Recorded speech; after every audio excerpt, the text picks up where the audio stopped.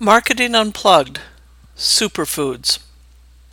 Going to the grocery store can be a dreary chore, so I reframe the trip as a contest of wills between me, the wily consumer, and marketers eager to suck me in with their coveted eye-level shelf space, flashy packaging, and dubious health claims. I've seen marketing terms come and go: natural, light, organic, craft, vine-ripened, and various iterations of fresh, farm fresh, fresh frozen, fresh picked. They have all grown stale with overuse. The word artisan is in the process of being flogged to death. When properly used, the word implies a product that is individually made, perhaps a loaf of bread made by a stooped woman from the old country with knuckles gnarled from a lifetime of kneading. Now McDonald's has co-opted this word to describe its buns. When I asked the cashier with the greasy hair and visible bra what made the flattened bun artisan, she said, "How am I supposed to know? Do you want it or not?" The grasping maw of McDonald's marketing department has just perpetrated an identity theft on the true artisans of the world. The other marketing strategy is just to make up a healthy-sounding word. Yesterday, I noticed that the bag of chopped kale and other greens contained the breathless banner, "Contains 7 superfoods." I had heard of the concept of superfood before, and perhaps this designation convinced me to try kale, a green that was a marked departure from my childhood experience with iceberg lettuce. I discovered I loved kale and thrilled to the idea that something that healthy could taste so good. In fact, a kale salad would be my go-to meal on a deserted island, as long as I could bring along a little Parmesan, bacon, currants, and pine nuts. But now I was confronted with a dizzying array of 7 simultaneous superfoods. Wikipedia suggests that superfoods are nutritionally dense, with either high amounts of fiber, vitamins, trace minerals, or cancer and age-defying antioxidants. So, if I eat all 7 at once, am I doubling down on antioxidants? Or is the superness spread across all ingredients? Would the health benefits of 7 superfoods be enough to cancel out that canister of salted caramels I grabbed on the way out of Costco?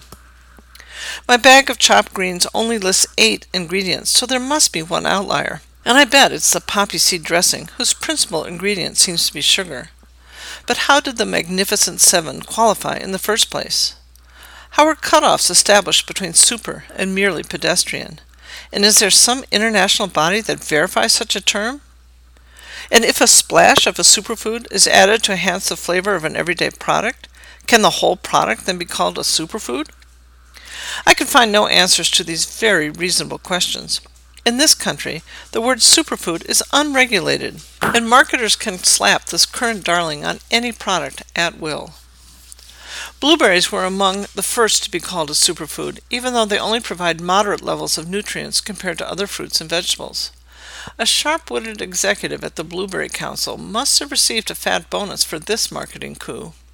Now all sorts of oddball berries from distant realms have joined the group: goji, acai, and noni berries, with the added benefit that a superfood designation plus an exotic origin justifies a higher price.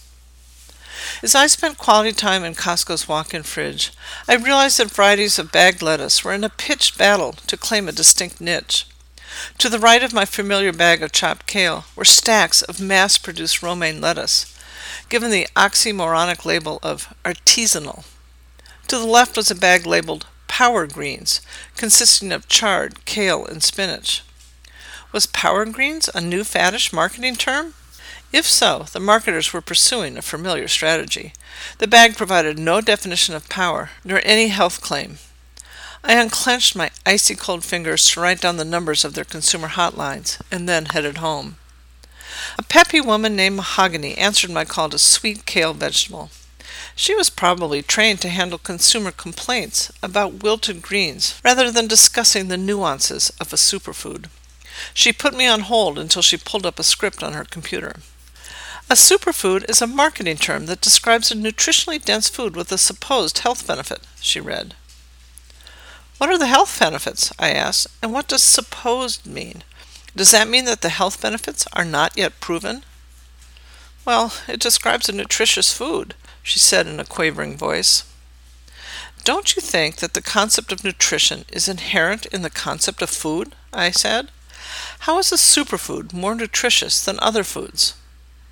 I don't know, it's just what they wanted to name it, she said, cowering in my conversational corner. Well, okay, I said, but would you say then that a superfood is a meaningless marketing term? Yes, that's what it's looking like from here, she chirped, glad to end the discussion.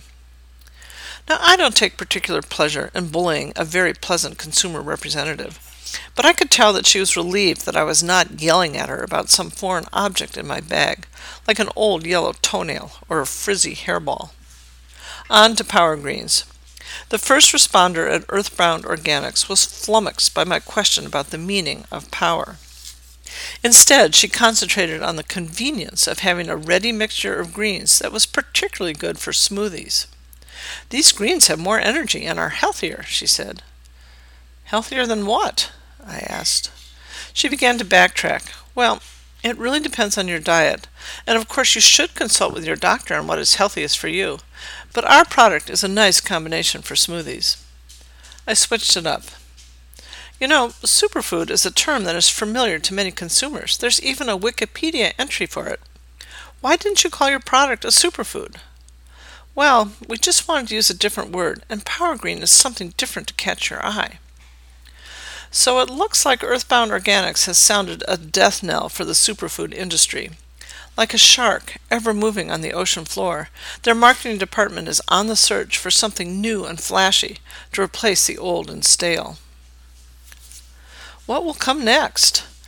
I'm probably delusionally naive, but is it possible that we run out of superlatives? I suppose you could combine them and label a food super duper, super power, mega super, ultra super, or va va va voom. But dear Lord, I hope consumers can see through these contrivances. Perhaps it's time to try a little reverse psychology, turn a negative into a positive. It worked for a boy named Sue, who attributed his toughness to the handicap of his name. For decades, it's worked for Smucker's Jelly, whose advertising tagline proclaims, "With a name like Smucker's, it has to be good." So why not use the same strategy for the next exotic berry that must elbow its way onto the superfood shelf? How can it differentiate itself from the established goji, acai, and noni berries? I envision loogie berry, harvested from the fetid waters of Calcutta. With a name like loogie, it has to be super good.